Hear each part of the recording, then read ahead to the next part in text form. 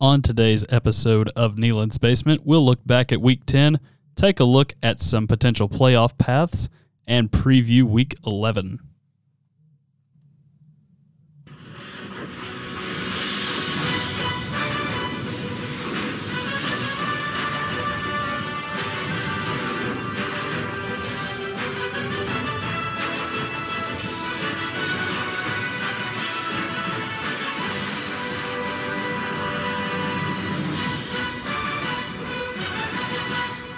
Welcome, everybody, into the Week 11 edition of Neyland's Basement. I am Tucker Harlan alongside Devin Hoke, Dominic Throngard. Guys, how are we doing today?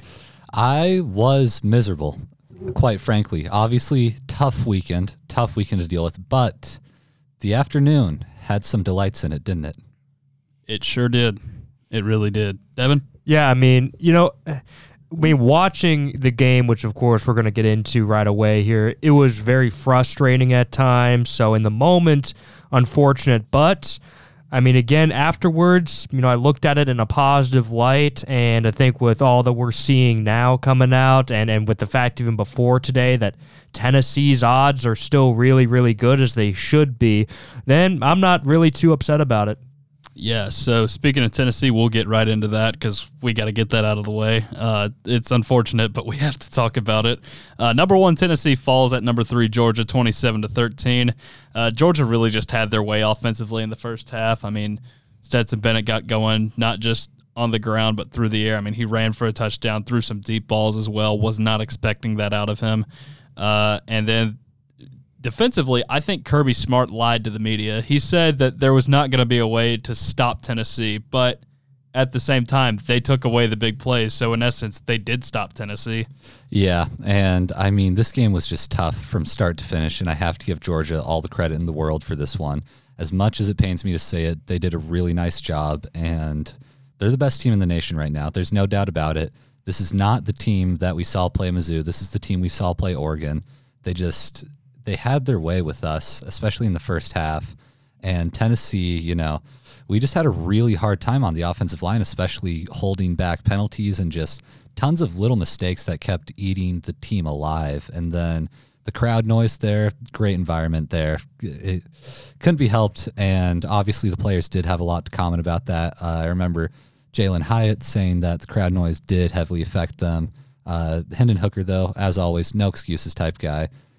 But I guess we just have to wait to see him again. Well, Georgia completely changed up their defensive game plan from what we've seen all season. So heading into this matchup, they were ranked last in the SEC in sacks.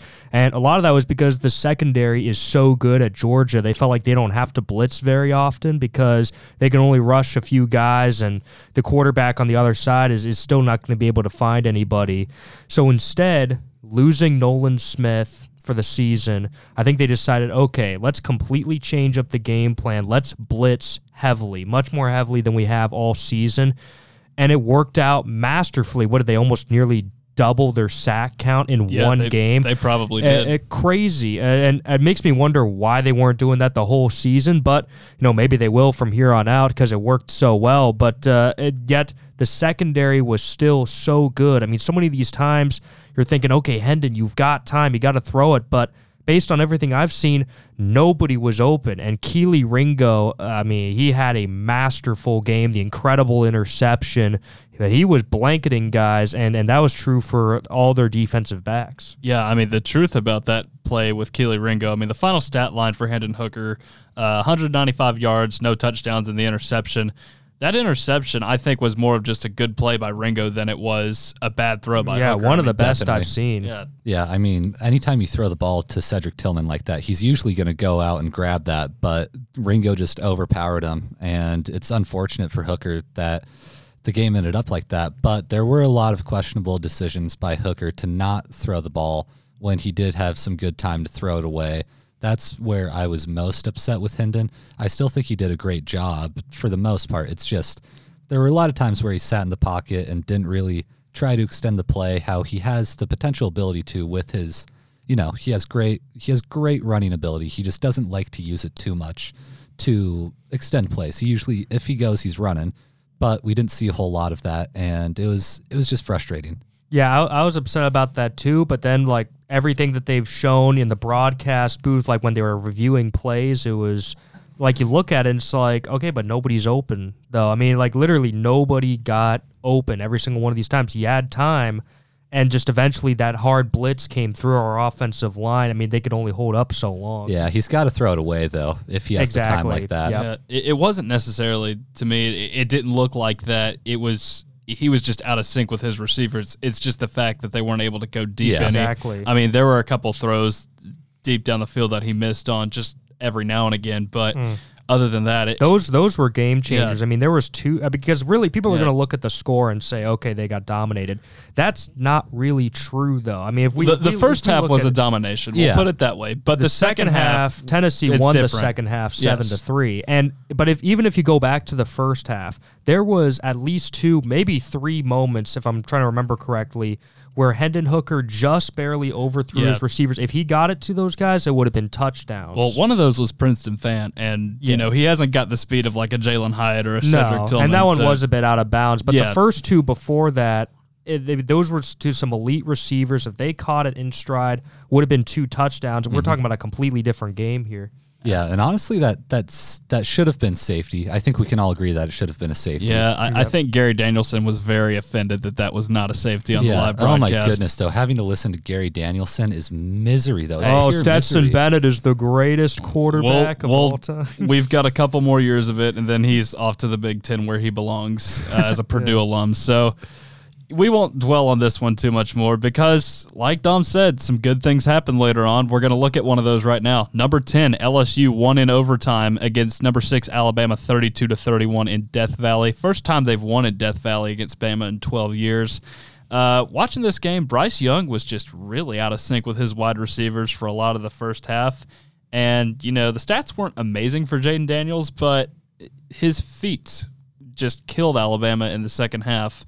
That's what I felt like. And then, obviously, we saw what happened there with Brian Kelly wanting to go for it, or going for 2 down there in overtime. What do you guys think about this game? I remember so vividly the moment when it was that LSU touchdown in overtime, and you know it was going to be either the PAT or the 2-point conversion. And in my head, I'm thinking he's got to go for 2. He just needs to put it away right now. And to my beautiful surprise, he actually makes that decision to do so. Because usually I'm a proponent of people playing exciting football. I want to see him go for it on 4th. I want to see him go for 2 if they have the chance at the win. And Brian Kelly, giant balls, does it and does it right, and they get it, and game's over. Gave him no chance to respond. It was the absolute right call. Even if they don't get that, I still think that call is right every single time because you have the chance to put it away against a team that has the ability to score every single time in overtime. It's what you need to do. Yeah, I absolutely agree. I gained a huge amount of respect for Brian Kelly after this game, not just because of the fact that they won, but of course, as you just said, Dom, how they won.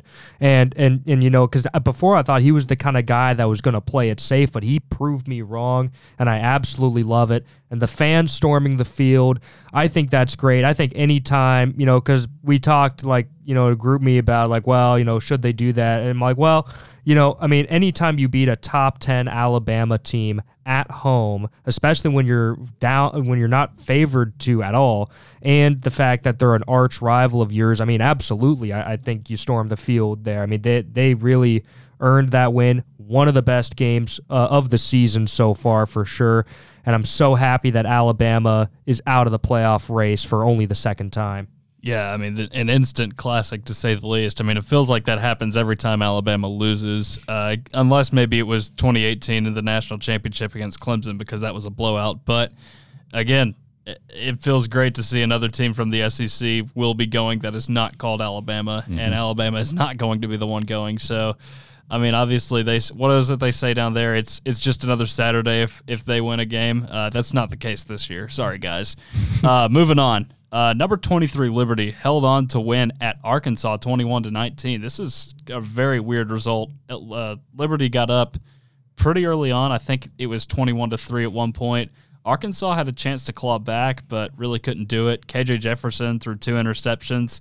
Guys, what happened to the Hogs this week? They've got to be asking a lot of questions down there in Arkansas. This is a bit of a disgraceful loss. I don't care that Liberty's ranked. You're at home. You're an SEC team. These are games you have to win. These are the games that when you see them on the schedule years out, they're the cupcake games. This was not supposed to happen for Arkansas, and this entire season has felt like that for them. I don't know what's happening with Sam Pittman. We all thought he was a great coach. KJ Jefferson, he is a good quarterback. He's a little bit inconsistent, makes some stupid mistakes sometimes, but there's no reason this Arkansas team should be losing as much as they are.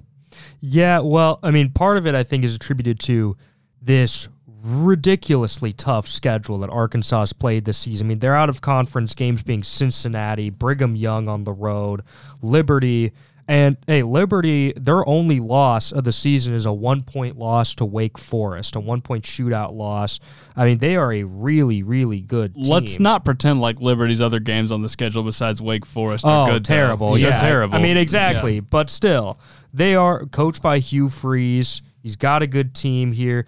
I'm shocked, really, that the score was this low. I thought it'd be a bit higher scoring considering the two teams that were playing in this game. But, you know, we all picked Arkansas to win this one, I think, because we expected KJ Jefferson to be consistent and not make a huge amount of mistakes. And I think the spread was sitting at minus 14.5. Mm-hmm. It was somewhere in that vicinity, and they got beat. So, I mean, that was shocking to say the least, and especially given that the game was in Fayetteville and that Hugh Freeze, I mean, historically against Arkansas, at least in his time at Ole Miss, just was not anything special. I mean, I want to say he lost the last 3 in his time there. 2 of those were in the seasons in which Ole Miss won 9 and 10 games. That's pretty much a ceiling Ole Miss team right there, which is shocking. So, very, very surprising result in Fayetteville.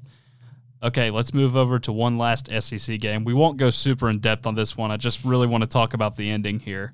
Kentucky outlasted Mizzou 21-17.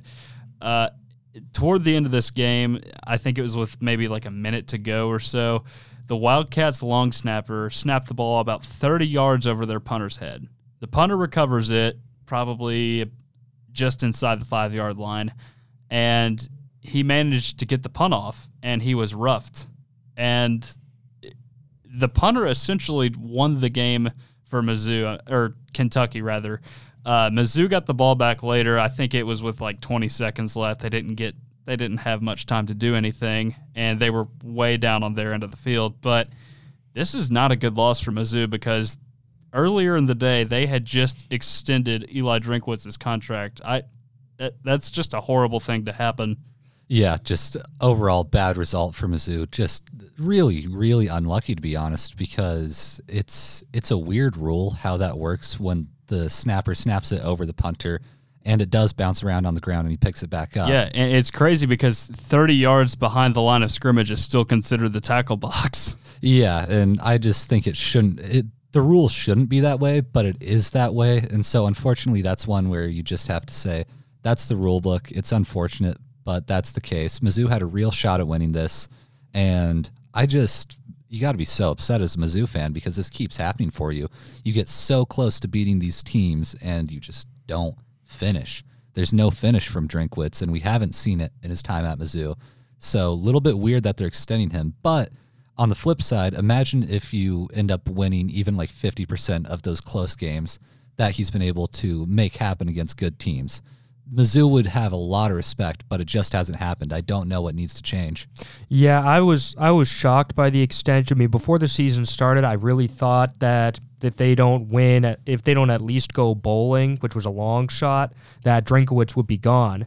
Instead, they're sitting at, 4 wins, and he's getting extended. 5 wins. Sorry. The whole thing is just mysterious extended. To me. But on one hand, I see that, he is recruiting extremely well, especially on the offensive side of the ball. But at the same time... But where are the wins? That's what I'm saying. Yeah, but at the same time, I don't care how much you're recruiting. I mean, Jeremy Pruitt could recruit pretty well as well. With his McDonald's bags. Exactly. And so, who knows with Drinkwitz? No, I'm not accusing of anything. But still, I mean, he's recruiting well, but you got to win. Like, where are the wins? That's exactly what I'm trying to say here. And so to extend him after that... Really tough. But, I mean, yeah, Missouri should have beat Auburn. They blew it. Missouri should have beat Kentucky here, but just very unlucky. I don't think that should have been called the way it was. Yes, the punter got injured, looked to be pretty badly. But, again, he still had the ball in his hands. In my opinion, if you're on the field, I don't care what position you are, kicker, punter, doesn't matter. If you're on the field with the ball in your hands, you're going to get tackled. So you're going to get a hard hit. So he still had the ball in his hands. To me, I just don't get the call that way. Yeah, I think Kentucky fans were going into this game after what happened here in Neyland being like, oh, we're going to beat Tennessee to how are we going to beat Mizzou? And fortunately, they found a way to beat Mizzou. That's just how the cookie crumbles, I suppose. Mm-hmm. Moving on to the Big Ten, Michigan State pulls off an upset against number 16 Illinois 23-15. This game was in Champaign. The Illini, I think, outgained the Spartans here, but they did put the ball on the ground a couple different times. This was a good win for Michigan State, considering everything the program's been through in the last week or so. Yeah, it's been a rough time for Michigan State with the tunnel incident at Michigan, and then obviously Mel Tucker signing that huge extension and not being able to really perform so far. This is their first good win in a while, and it comes at a very needed time. This program have to turn things around after an incident like that. And if you have any confidence in Mel Tucker, it's been reassured here for sure, because Illinois has looked like a very good team up to this point. But unfortunate if you're an Illini fan and this was your year back, you thought you had a shot, and maybe now it feels a little bit less so. Yeah, especially, as you mentioned, Dom, with the tunnel incident, that caused so many players to be suspended, so many key players for this game. Michigan State had to start backups all across the roster, had to go on the road, and still found a way to win. That's got to be devastating for Illinois' confidence, and I'm sure Brett Bielema just ripped into the team after this game, because there's no reason to lose this one, especially if you're considering yourself to be a contender for that Big Ten title. Yeah, and I think they very much still are, but at the same time, it's still very disappointing, and you still got to go through Michigan, and I believe Purdue is what they have next week, so it's going to be a pretty tough stretch of 2 games here for them, but they should be able to get things done against Northwestern, I suppose. So I still think the Big Ten West is very much still in their hands as long as they can do what they need to do. Let's flip to the other division now. Number 2, Ohio State won at Northwestern 21-7. Why am I talking about this game? Well, it was a windy and rainy mess. There were winds blowing up to 40 miles an hour in one direction, so that pretty much guided each team's offensive agenda throughout the course of the game. Both teams threw for shy of 100 yards, which is expected on a day like that.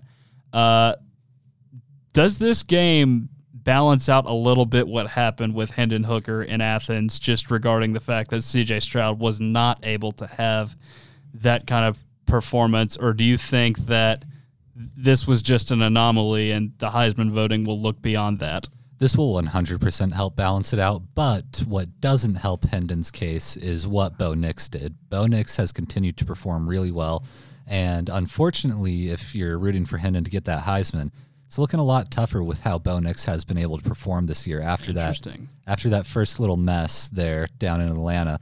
But with this game, I do want to point out, in the first half, for the majority of the first half, Northwestern led 7-0, went into halftime 7-7.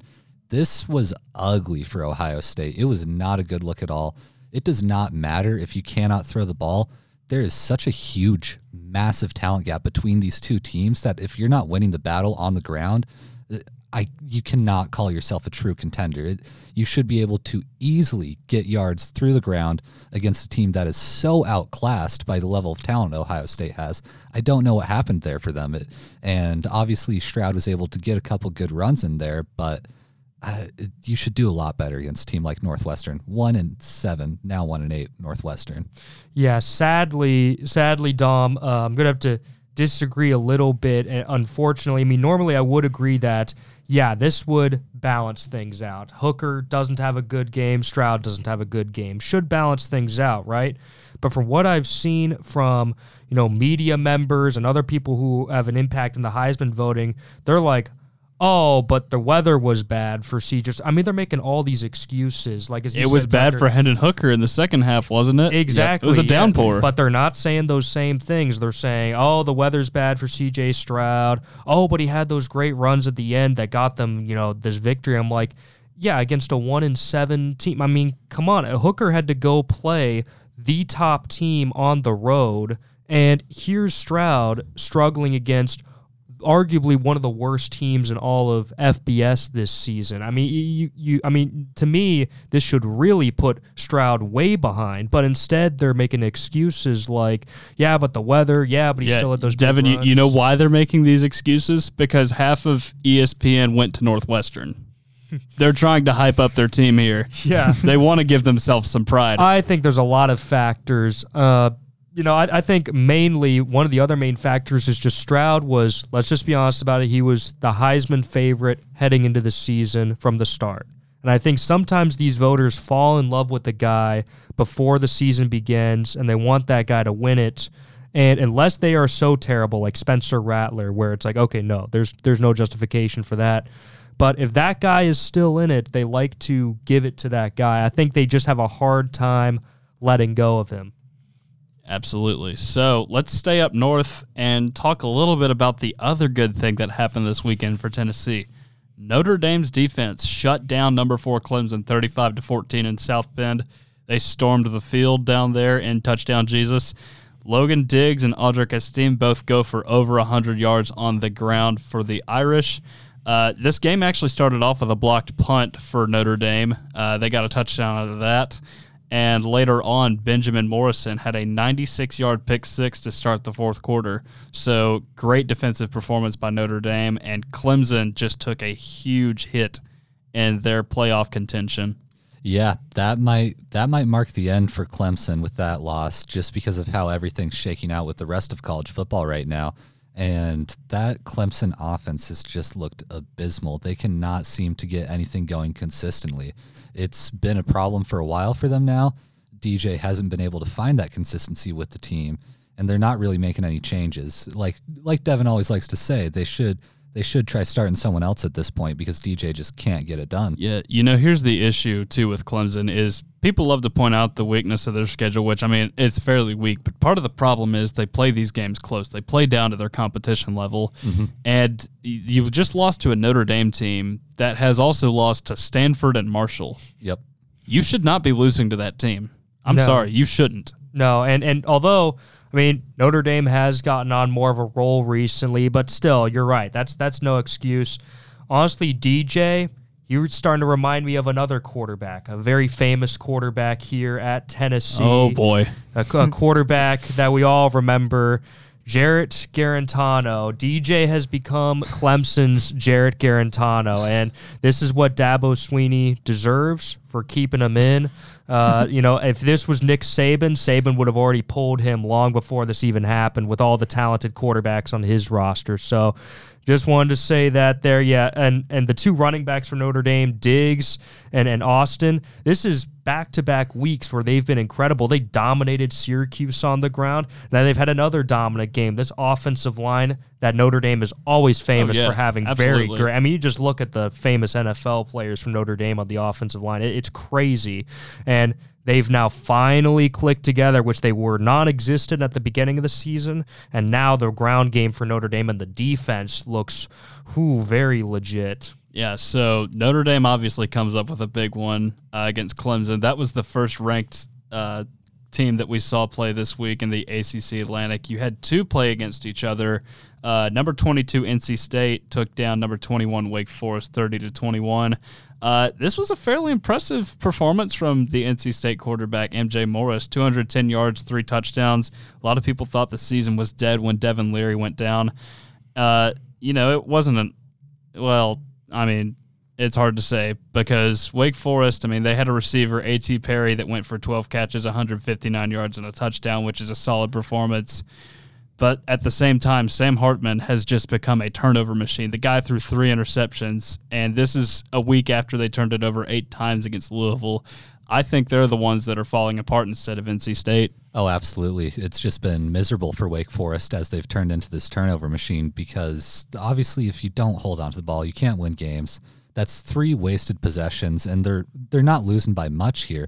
So had they been able to convert on offense a little bit more and hold on to the ball, I think they definitely could have won this game pretty easily. But those turnovers, just huge momentum killers every time.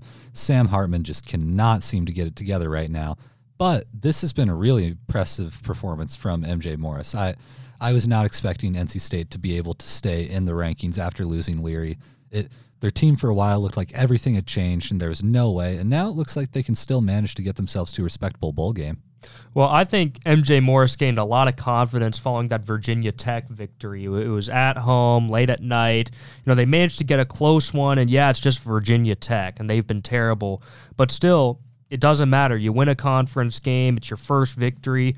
And I think he really came into his own in this game as well. He's just continuing what he did against Virginia Tech, and now he's done it against an even better team. So as he continues to have these good performances, his confidence getting higher, he really looks like he could become the guy for NC State, and they could still end up in a pretty darn good position at the end of the season. Yeah, we'll just have to see how things shape up for them. But, I mean, I believe they still got to play North Carolina down the stretch, so that's not an easy opponent to have to go through.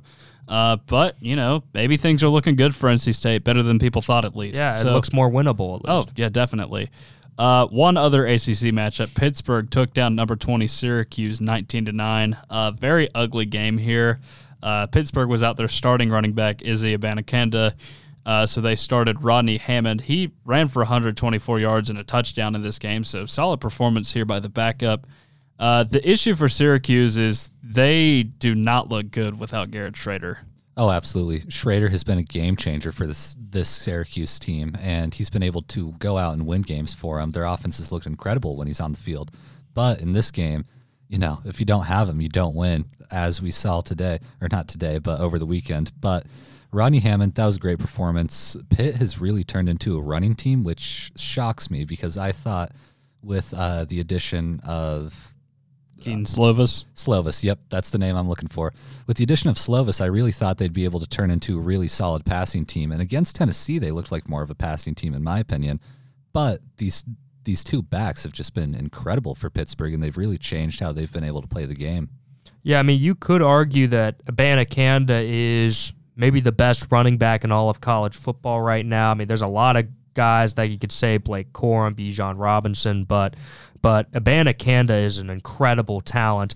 And so then without him and still able to beat Syracuse here in this rivalry game, that's a really bad look for the Orange. I don't care that Schrader's out or not. I mean, that's still really not good for Syracuse, and they just continue to tumble after their magical start to their season. And part of it is it's not just Schrader. I mean, Sean Tucker, since Schrader's been out, has not been a factor at all. And Sean Tucker, I believe, is definitely one of the best pro-style backs in all of college football. So with him being not productive either, without Garrett Schrader, you really don't have much of an ego on offense. So that was that game. Let's flip over to the Big 12. We've got a couple here to look at. Number 24, Texas, won at number 13, Kansas State, 34-27. Texas led 31-10 at one point in this game. The Wildcats had a chance to tie this one here at the end, but Adrian Martinez, unfortunately, would lose a fumble late in the game. Quinn Ewers, solid performance, 197 yards, 2 touchdowns. My man Deuce was solid for Kansas State, but Bijan Robinson was the star of the show. 209 yards and a touchdown on the ground. When you give up that much to one guy, it's very hard to win a game. Absolutely. Killer performance by him. And this Texas team they've really impressed me this season, to be honest. I didn't think that they would be back, like everyone in Texas likes to say, every single year. But I'm legitimately buying the hype, as I have been most of the season after seeing them play. They look like a good team, and they look like they're headed in the right direction, and they look solid. It doesn't seem like a fluke where they're just going to be good for one season. And I am starting to really trust Sark at the helm of this program. And I think that with Ewers, he's going to be able to do something special. So Texas is going to be one to watch out for. But this was a bit surprising for Kansas State to lose. They've looked like a great team all season long. And obviously killer offense, but just unfortunate for them to not be able to get the job done here. Yeah, I mean, absolutely. Texas, they've been very impressive. I mean, before the season started, I thought they'd probably have some improvement, probably go like 7-5 or so, and there'd be slow momentum. But it's happening quicker than I thought. The Longhorns, very, very overall good team, and Ewers, yeah, not his most impressive game, but I think he's still trying to find himself from, his injuries and trying to still really develop chemistry with his receivers. But man, Xavier Worthy is one great receiver that he's got there, and Bijan, of course, is impossible to tackle. So strong, so agile, so well balanced. A very, very difficult guy to bring down. I mean, I think he's right up there with Jahmyr Gibbs as far as guys with high draft stock this year. I mean, I think we could see this guy go first, second round easy. I mean, obviously running backs in the first round, not always the best decision, but he's going to be on a roster somewhere, and he's going to be playing here pretty soon. Maybe as an RB1, we'll see. But right now, he could definitely be that nice third down back for an NFL team, I think. Oh, maybe even better. I mean, he really looks so good. I mean, I'm trying to think of who to compare him to. I mean, Jahmyr Gibbs to me is almost like, Christian McCaffrey or maybe Alvin Kamara. I've heard that comparison a lot. Yeah, those Bama guys. Yeah, but I'm trying to think of a good comparison for Robinson. It's hard for me to think of one because he's physical too. It's not just the fact that he can catch it. He's physical. So, yeah, Kansas State obviously took a loss, but there was another team from Kansas that got a win, and this was a big one. Kansas beat number 18 Oklahoma State 37-16. No Spencer Sanders in this game. Garrett Rangel was the starter for Oklahoma State. Threw for 304 yards, which is good. 2 touchdowns, good. 3 interceptions, bad. That's very bad. And then the star of the show for Kansas has got to be Devin Neal, running for 224 and a touchdown on the ground. Also caught 6 passes for 110 yards, so that is just a monster day right there. And guys, the Jayhawks are bowling for the first time since 2008. We got what we wanted.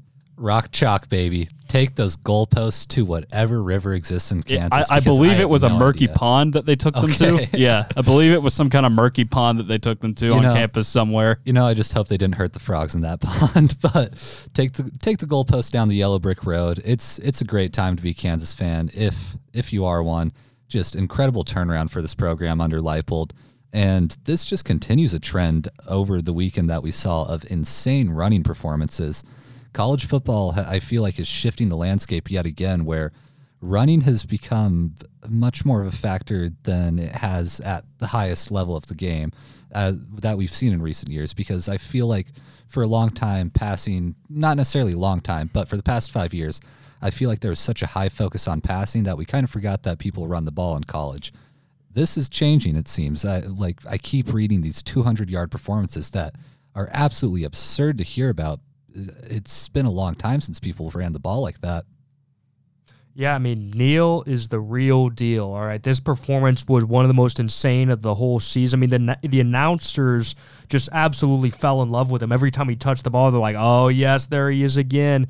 When a great running back takes over like that, it's one of the most beautiful things to see in football. It truly, truly is. Yeah, unfortunately, he didn't quite catch Joe Mixon. I believe in PPR, that's, I believe, somewhere around the high 40s. Joe Mixon gotten 55 this week, so unfortunately it was not the best performance by running back this week, but still a good overall performance for Devin Neal. Great for the Jayhawks to get to that bowl game.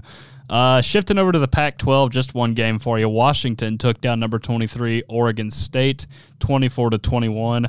Huskies did not lead in this game until about 4:25 to go. But the issue here with Oregon State was they had their backup Ben Goldbranson in the game. Chance Nolan was not the starter. He did not throw the ball very well. I think it was just 87 yards that he threw for. My bad. But yeah, just a very, very ugly day for Oregon State offensively. Honestly impressive that they were able to lead this game for so long. Obviously, you mentioned the Huskies didn't lead until there was 4 minutes left to go in the game. And with this one, Washington just continues to claw its way back into that edge top 25 territory where they were sort of sitting at the start of the season. And then they took a couple losses, but they've been able to bounce back, and Washington's looked like an impressive team. But Oregon State obviously just couldn't quite get the job done with the backup, and unfortunate for them. Yeah, I mean, it's pretty amazing that both of these teams were 6-2 heading into this matchup. I did not expect that at the start of the season with all of the uncertainty with the Huskies and then, of course, the Beavers. You never expect them to be super great, but Jonathan Smith is one of the best young head coaches in the game, and Kalen DeBoer has really made the Huskies an exciting team. Oregon State had some great running backs with Martinez and Fenwick, but, just couldn't quite close it out, and Penix did just enough, and the defense held Oregon State off just enough for them to come back in this one. I'd say an impressive comeback for the Huskies. Unfortunate for the Beavers that they couldn't have had Nolan in, because then they would have won this game for sure. Yeah, this Pac-12 North race is shaping up to be pretty interesting because obviously you've got Oregon sitting high, but these two teams I feel like are not too far behind them. I mean, Oregon... And the Ducks still have to play both of them. They still have to play both, exactly. Washington plays them this week, and then, of course, the Civil War during rivalry week. So, and, of course, Oregon also has to play Utah, too, which is not going to be easy. Oregon's finish to the schedule is very difficult. There's actually something interesting here. The Pac-12 decided to eliminate divisions in its conference for the 2022 season. So this race is a little bit weird for the Pac-12 because everyone's involved, not depending upon division. Interesting. Yeah, that's true. I thought they were going to wait another year, but they decided over the summer to get rid of division. So we could see, Oregon versus Washington in the championship. It's unlikely. Maybe. The other Southern teams, USC and UCLA, are still ahead of Washington. Well, I mean, they still played the schedule like it was a division, so I guess we'll just treat it like that. But I mean, hey, if they're doing away with divisions, I mean, they're just following the other trends around. I mean, that's kind of what the Pac-12 does. They're not really original in any way. They just follow trends. So that's the Pac-12 for you guys. We have one more matchup to talk about this week, and it's the highest scoring game ever in regulation. SMU outran Houston 77-63. It was 56-35 at half. And guys, let me just go through some of these stat lines here because they're just wild. Clayton Tune, the Houston quarterback, 527 yards, 7 touchdowns, 3 interceptions through the air, 111 yards, and a touchdown on the ground for him. Tanner Mordecai, 379 yards, 9 touchdowns, 54 yards and a touchdown on the ground. For Houston, their receivers, Tank Dell, Keyshawn Carter, Matthew Golden, and SMU's Dylan Goffney, they all had 100-plus receiving yards. Tyler Levine of SMU ran for 146 yards and a touchdown. Wow. That's all I have to say. Yeah, reading all those stats gives me a massive headache. I don't know. I mean, it's the drunk game of all drunk games is what it is. Yeah, I don't know what to say about this game other than if you love offense, you're going to love this game. But wow. No appreciation for defense whatsoever. Yeah, if you're a coach, you have to be so mad at this game because you never want something like this to happen. It doesn't matter if you're an offensive-minded coach.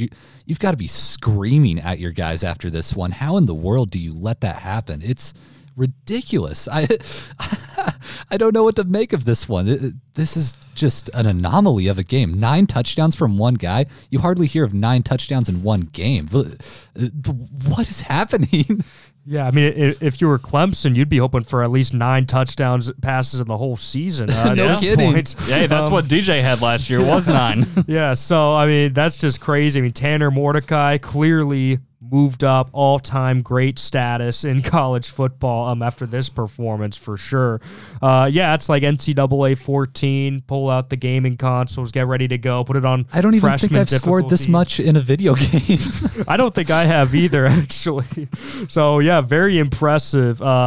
Not much to say. Go watch the highlights of that one. You'll have a lot of fun. Yeah, that's definitely a very fun because highlight reel to go and unfortunately, watch. I think a lot of people probably didn't see this game. It was on NFL Network, unranked which teams. is so weird. Yeah, I feel like I didn't catch much of this game, but I feel like in the highlights you're just going to see the secondary, picking dandelions out there.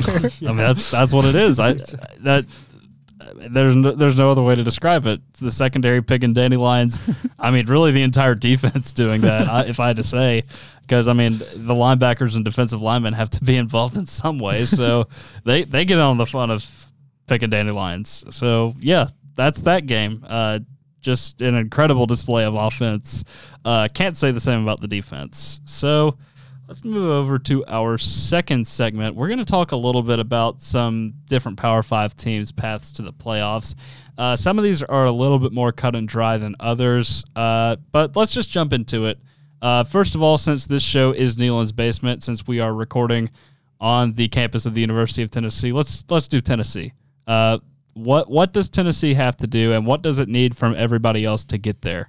We are so lucky for what happened Saturday night after our game with Clemson losing and Alabama losing, because it would have been quite hard to get in if had those teams won their games. But this has opened up a really nice pathway back into the playoffs. However, I think that what we really need out of this is TCU has to lose one of their games, because as much as I'm a Tennessee fan, I cannot stand for the committee picking a one-loss team over an undefeated team in one of the Power 5 conferences. Winning out in the Big 12 and going undefeated is very impressive, and as good as we are, and as much as I think we are a better team than TCU, they should be rewarded for doing that.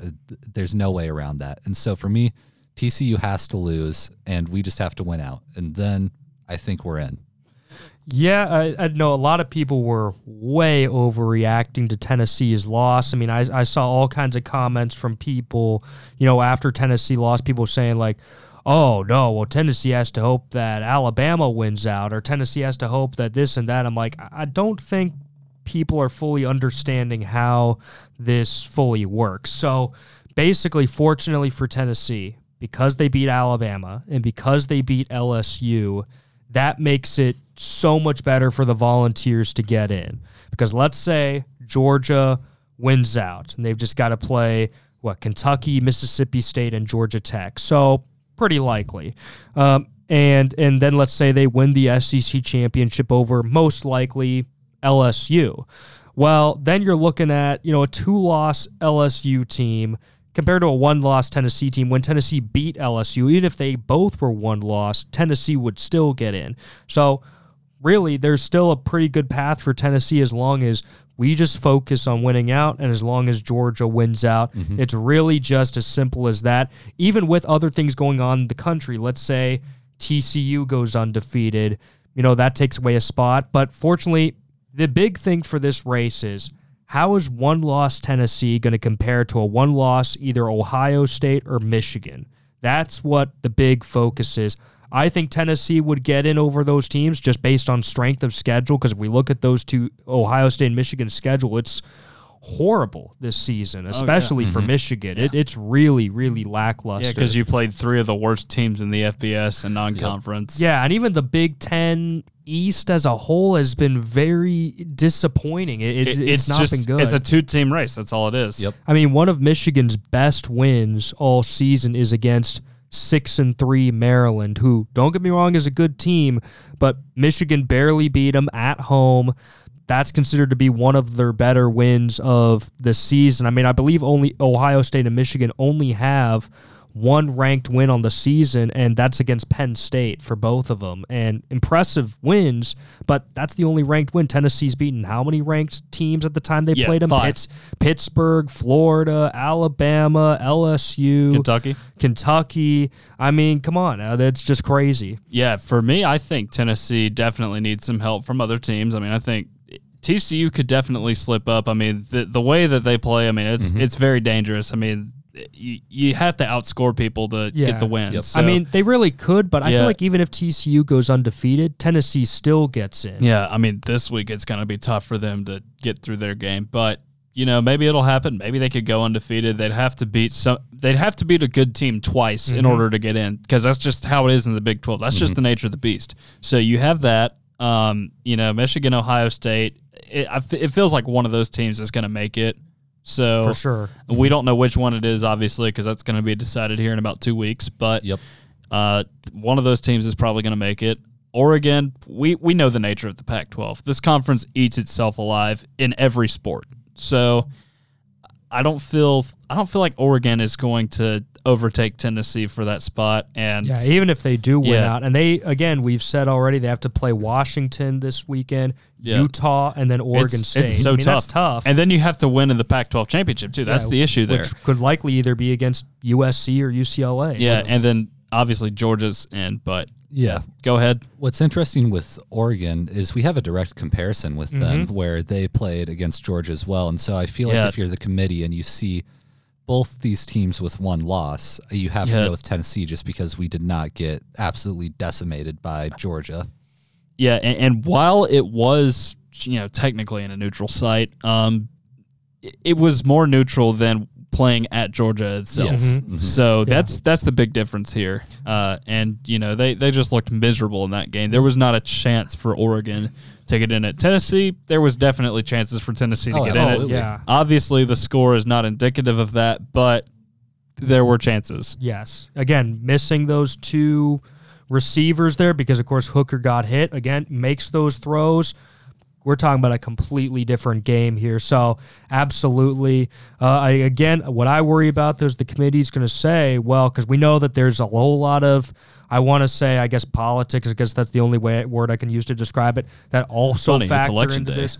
Yes. Interesting. Yeah. Phrasing from me there. Yeah. But there's all sorts of other factors. Like they might want to say, well, we haven't let a team on the West Coast in, we don't want to make those people upset. We want to try to represent other regions of the country to increase viewership. So that goes into it. I think they also say, yeah, but Oregon's completely changed and they're a conference champion now. Tennessee isn't a conference champion. I mean, they're going to try to pull in these other factors, but I still think Tennessee. Hold on a second. Dominic, you are a West Coast guy. Mm-hmm. Is the passion up there anything similar to what you see down here?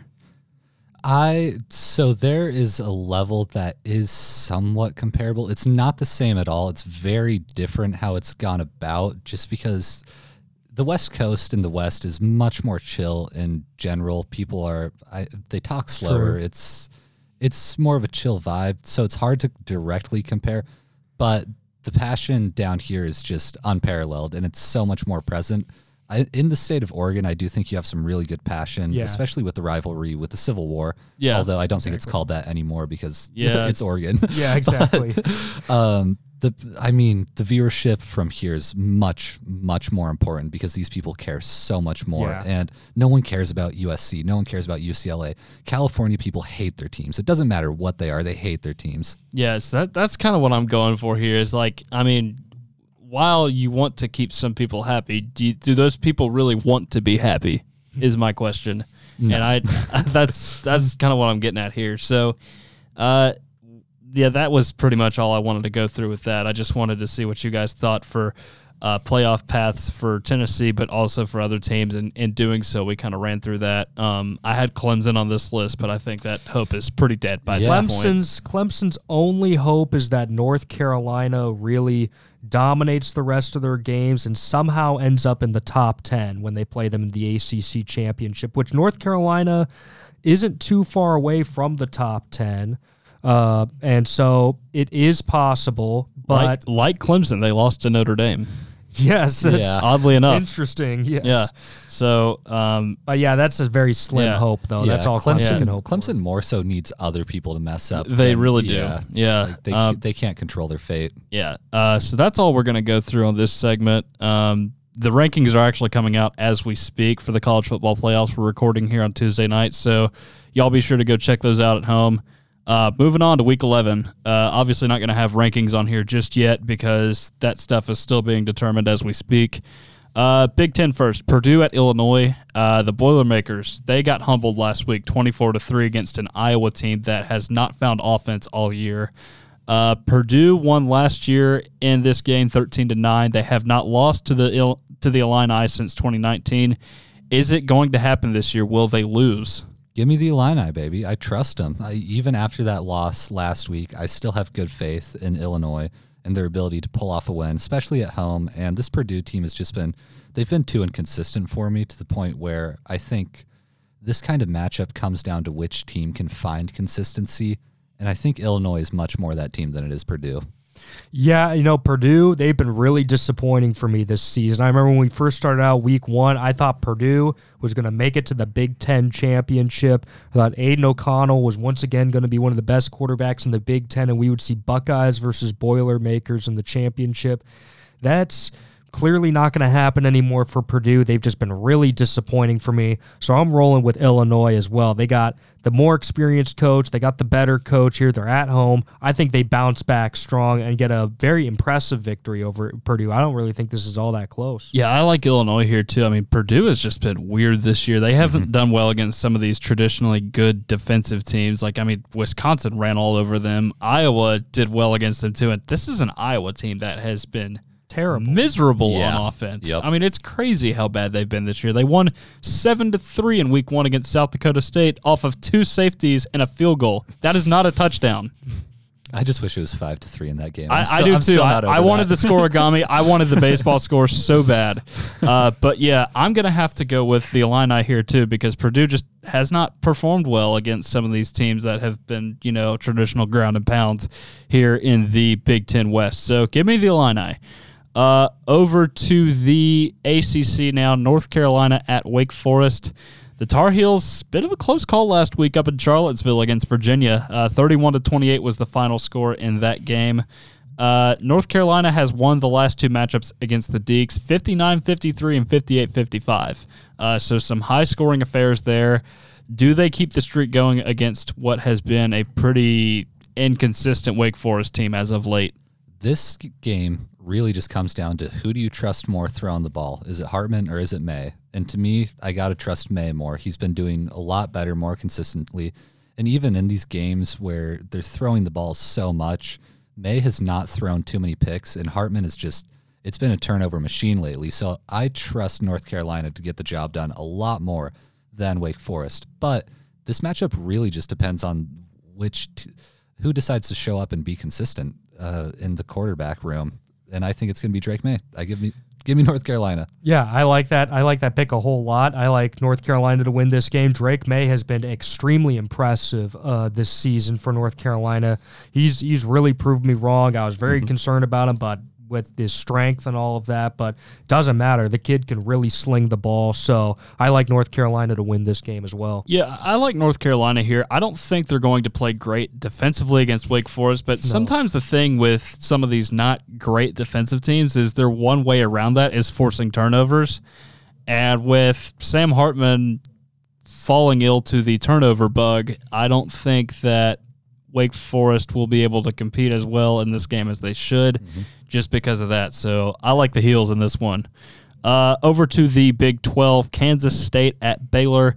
The Bears have not lost this one since 2017, and they actually beat Oklahoma up in Norman last week, 38-35. Do we think this is a trap game for K-State by any means? It definitely is. The Kansas State had a really difficult week last week, and Baylor, they're still a pretty decent team, especially at home in Waco. I think they do a really nice job.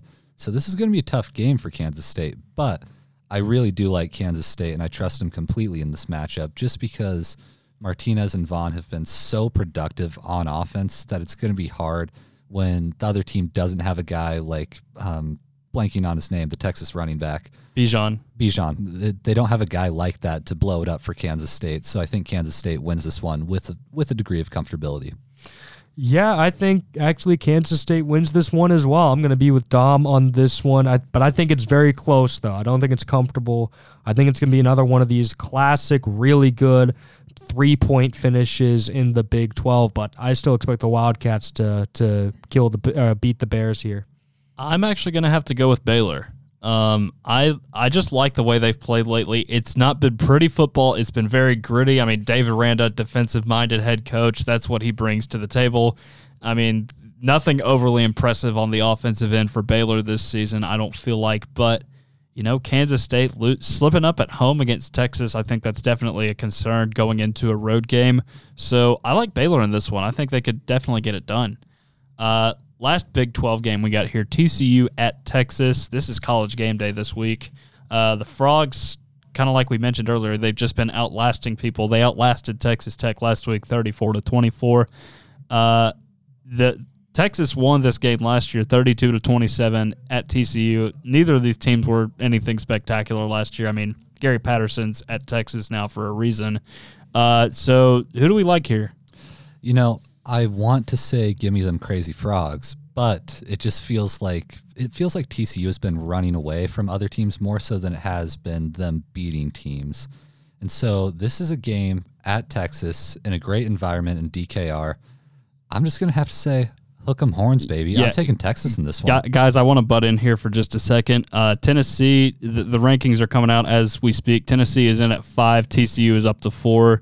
I think this was pretty well predicted, but that's all I wanted to share. A lot of people thought Tennessee would slot in at 4, but I really respect the committee's decision to put the undefeated team in. I think it's understandable. And yeah, in my opinion, that is absolutely the right choice. I would say TCU deserves to be at 4 and Tennessee deserves to be at 5. No complaints from me on that front.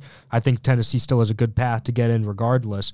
I will say, though, I think TCU wins this game. They stay undefeated because to me, this really comes down to the great quarterback matchup of Max Duggan versus Quinn Ewers. To me, Duggan is just one of the best quarterbacks in the whole country, should be much higher up in the Heisman race. It's crazy to me that he isn't. He's been dominating all season long, so give me the Horned Frogs to win this one. You know what, guys? I like Texas here. I think, the home environment for this game is going to be a lot for TCU to handle. And, the thing is, they were right in there with Alabama back early on in the season and, probably had a decent shot to win that game if Quinn Ewers does not go down with that injury. So I like Texas to win this one. I think TCU hasn't really seen a great environment like what they're going to see at Darrell K. Royal Stadium this week. So that's going to be my pick there. Transitioning to the Pac-12 now, Washington at Oregon. We alluded this game to just a little bit earlier. The Ducks won it last year, 26-16. They have not lost since 2017 against Washington. Last week they played Colorado. Of course, they had no problem. 49-10 win. I mean, Colorado's horrible. Let's face it. This is essentially, I would call this the Pac-12 North Championship as far as regular season goes. Who do we like? Washington loves to play teams close. However, Oregon, Autzen Stadium is a very, very tough place to play. Oregon has been on fire lately. Bo Nix has looked miraculous. He's turning this into a Heisman campaign season as we continue to watch, and he's putting up incredible numbers rushing and passing. No more picks for Bo Nix, it seems. So I have to roll with the Ducks here. I just don't think Washington has the ability to stop them.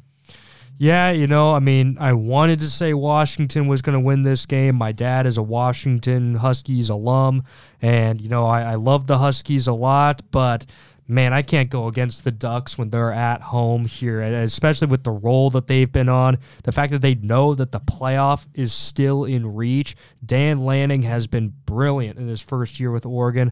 I got to say the Ducks are going to be winning this one. Yeah, I got the Ducks here as well. I mean, Oregon has been insane at home this year. They've not been the same team on the road as they have been at home. They just unlock another gear at home. I mean, Bo Nix is suddenly responsible for 6 touchdowns in a game as opposed to the 2 he is on a road. So that's just what it feels like with Oregon this year. I got to go with the Ducks in this one because the home field advantage at Autzen is just too much right now. Over to the SEC now. This game is the real Super Bowl of the SEC. Texas A&M at Auburn. Both teams are sitting at 3-6. Aggies have won the last 2 against Auburn. They did not look good last week against Florida. They lost that one 41-24. We all picked A&M to win that game, but I don't think we're going to own that because Connor Wegman did not play that game because it was announced like 2 hours before the game that the entire team had been suffering from the flu. So that obviously came up, and then it was like, okay, Florida's winning this game without a doubt. On the other hand, Auburn had a great game against Mississippi State. They fell short, but they were down, I believe, 24-3 at the beginning. Came back, took it to overtime, fell short 39-33 in overtime in Coach Cadillac's coaching debut for Auburn. Who is going to win this one? This one's a tough one for me just because of how A&M played last week and Auburn looking a lot better now with the new head coach. But I think that Texas A&M, when they have Weigman, I think they're going to be able to do good. However, this is Jordan-Hare Stadium, and Auburn, they want to win so bad. Their fans are dying for a win down there. I think that just the pure raw ambition of that team right now is going to be able to overcome some adversity and win against Texas A&M and officially retire Jimbo Fisher. Yeah, absolutely. You know what? I think Auburn is also going to win this game. I went to the car dealership. I said, give me a Cadillac here because I like Auburn to win this game against Texas A&M. They've been on a roll here. He's got the guys fired up. It seems like the players really want to play for Cadillac Williams. And hey, a bowl game still within reach for Auburn. It's very unlikely, we'll as see. we know. They got the Iron Bowl of eventually, but you know what, though? They still got a chance. I think the players want to win for this guy and try to get him to become their next head coach. So give me the Auburn Tigers. Yeah, I'm definitely on Auburn here as well because since getting rid of Harsin, Auburn was just playing free last week, and that's a good feeling. When you play like you have nothing to lose. So I've definitely got to go with Auburn here. Texas A&M, I don't know what the feelings are toward Jimbo Fisher. Probably not good, whatever they are. But you're also paying this guy a ton of money, so it's like, what's going on here? So give me Auburn. Georgia at Mississippi State. These two teams don't play very often. Georgia won this one 31-3 back in 2017. Are we even giving Mississippi State a shot? Maybe just a little. Mike Leach last week was folding up the wide receivers' chairs because he wouldn't let them sit down after their terrible performance against Auburn. And you just have to love Mike Leach. This guy's hilarious. And so that's why I have to give him a shot in any game they play. When you got such a wild card character coach like that, I feel like you can end up making some games into just really weird messes. However, I think Georgia wins this one easily, even though it's in Stark Vegas. But I think Mississippi State makes it interesting for like 5 minutes. You know what? I think Mississippi State actually gives Georgia a pretty tough challenge here. And I say that just because Georgia, again, I can't overlook their struggle against Missouri earlier in the season on the road. To me, that showed that Georgia is still vulnerable. Yes, they're coming off a huge win, but sometimes that can lull you back when you're coming into a game where you're expected to win by a lot. I do think Georgia still wins the game, but I think it ends up being their last remaining really tough challenge of the season. Yeah, I'm going to go with Georgia here as well. Maybe there's some magic in the cowbells, maybe. But, overall, I don't think that they're going to be able to – Mississippi State's not going to be able to do what they want. If they're holding Tennessee back, they're eliminating the big plays last week. Mississippi State, they should be able to do that just fine because, as we found out here in Neyland when Tennessee played Kentucky, that Tennessee's offense is definitely not the same thing as an air raid. So I like Georgia to win this one. Over to Fayetteville, LSU at Arkansas. Arkansas broke a 5-year losing streak last year in Death Valley. Is LSU suffering from Bama hangover? I don't think so. Arkansas just has not shown me anything to give them any kind of trust. I have to trust LSU here, especially with Brian Kelly. I think he's actually done a really good job over there, and I think he's got that great coach mentality of every week's a new week, and he's going to be able to go out and attack this one and get his players focused for it. Because all that matters is he gets his players focused on the game they're actually playing and not the one they just played. And I think he's going to be able to do that just fine. Give me LSU. Oh, yeah, I like LSU to win the Golden Boot here for sure as well. The defense under Brian Kelly has really come alive, and I think they're going to force a couple of key turnovers, and they'll be able to win by at least a couple of scores against the Hogs here. Yeah, I like LSU here as well because Arkansas has just been very unpredictable this year. Now, that could work in their favor. We don't know, but I like LSU to win this one. I think they may start off the game a little rough, but in the end, Jaden Daniels is just such a versatile quarterback. KJ Jefferson is too, but I think at the end of the day, LSU will get it done. It could be a close game, but I like the Tigers here. Another big ranked matchup, and what is, I guess it's not anymore because LSU got the win last week, but Alabama at Ole Miss. This is a very decisive game in the West. Alabama won last year 42-21 in Tuscaloosa. Of course, that was following the very infamous get your popcorn ready moment from Lane Kiffin where he threw off the headset after talking to the CBS reporter before the game, and of course it did not go well for them. So yeah, that happened. The Rebels were on a bye week last week, so they've had an extra week to prepare for Alabama. Guys, surely they're not going to lose 3 this year. I don't know about that. This game's a bit hard for me to call because Ole Miss, they've been electric on the ground recently, and Bama's rush defense they've been a little bit questionable here and there. So I I'm feeling Lane Kiffin in this one, to be honest. I think the Bama dynasty is crumbling as we speak. I think this is the fall of Rome. It's happening. It's crazy. It's unbelievable. Give me Ole Miss. Give me the Rebels.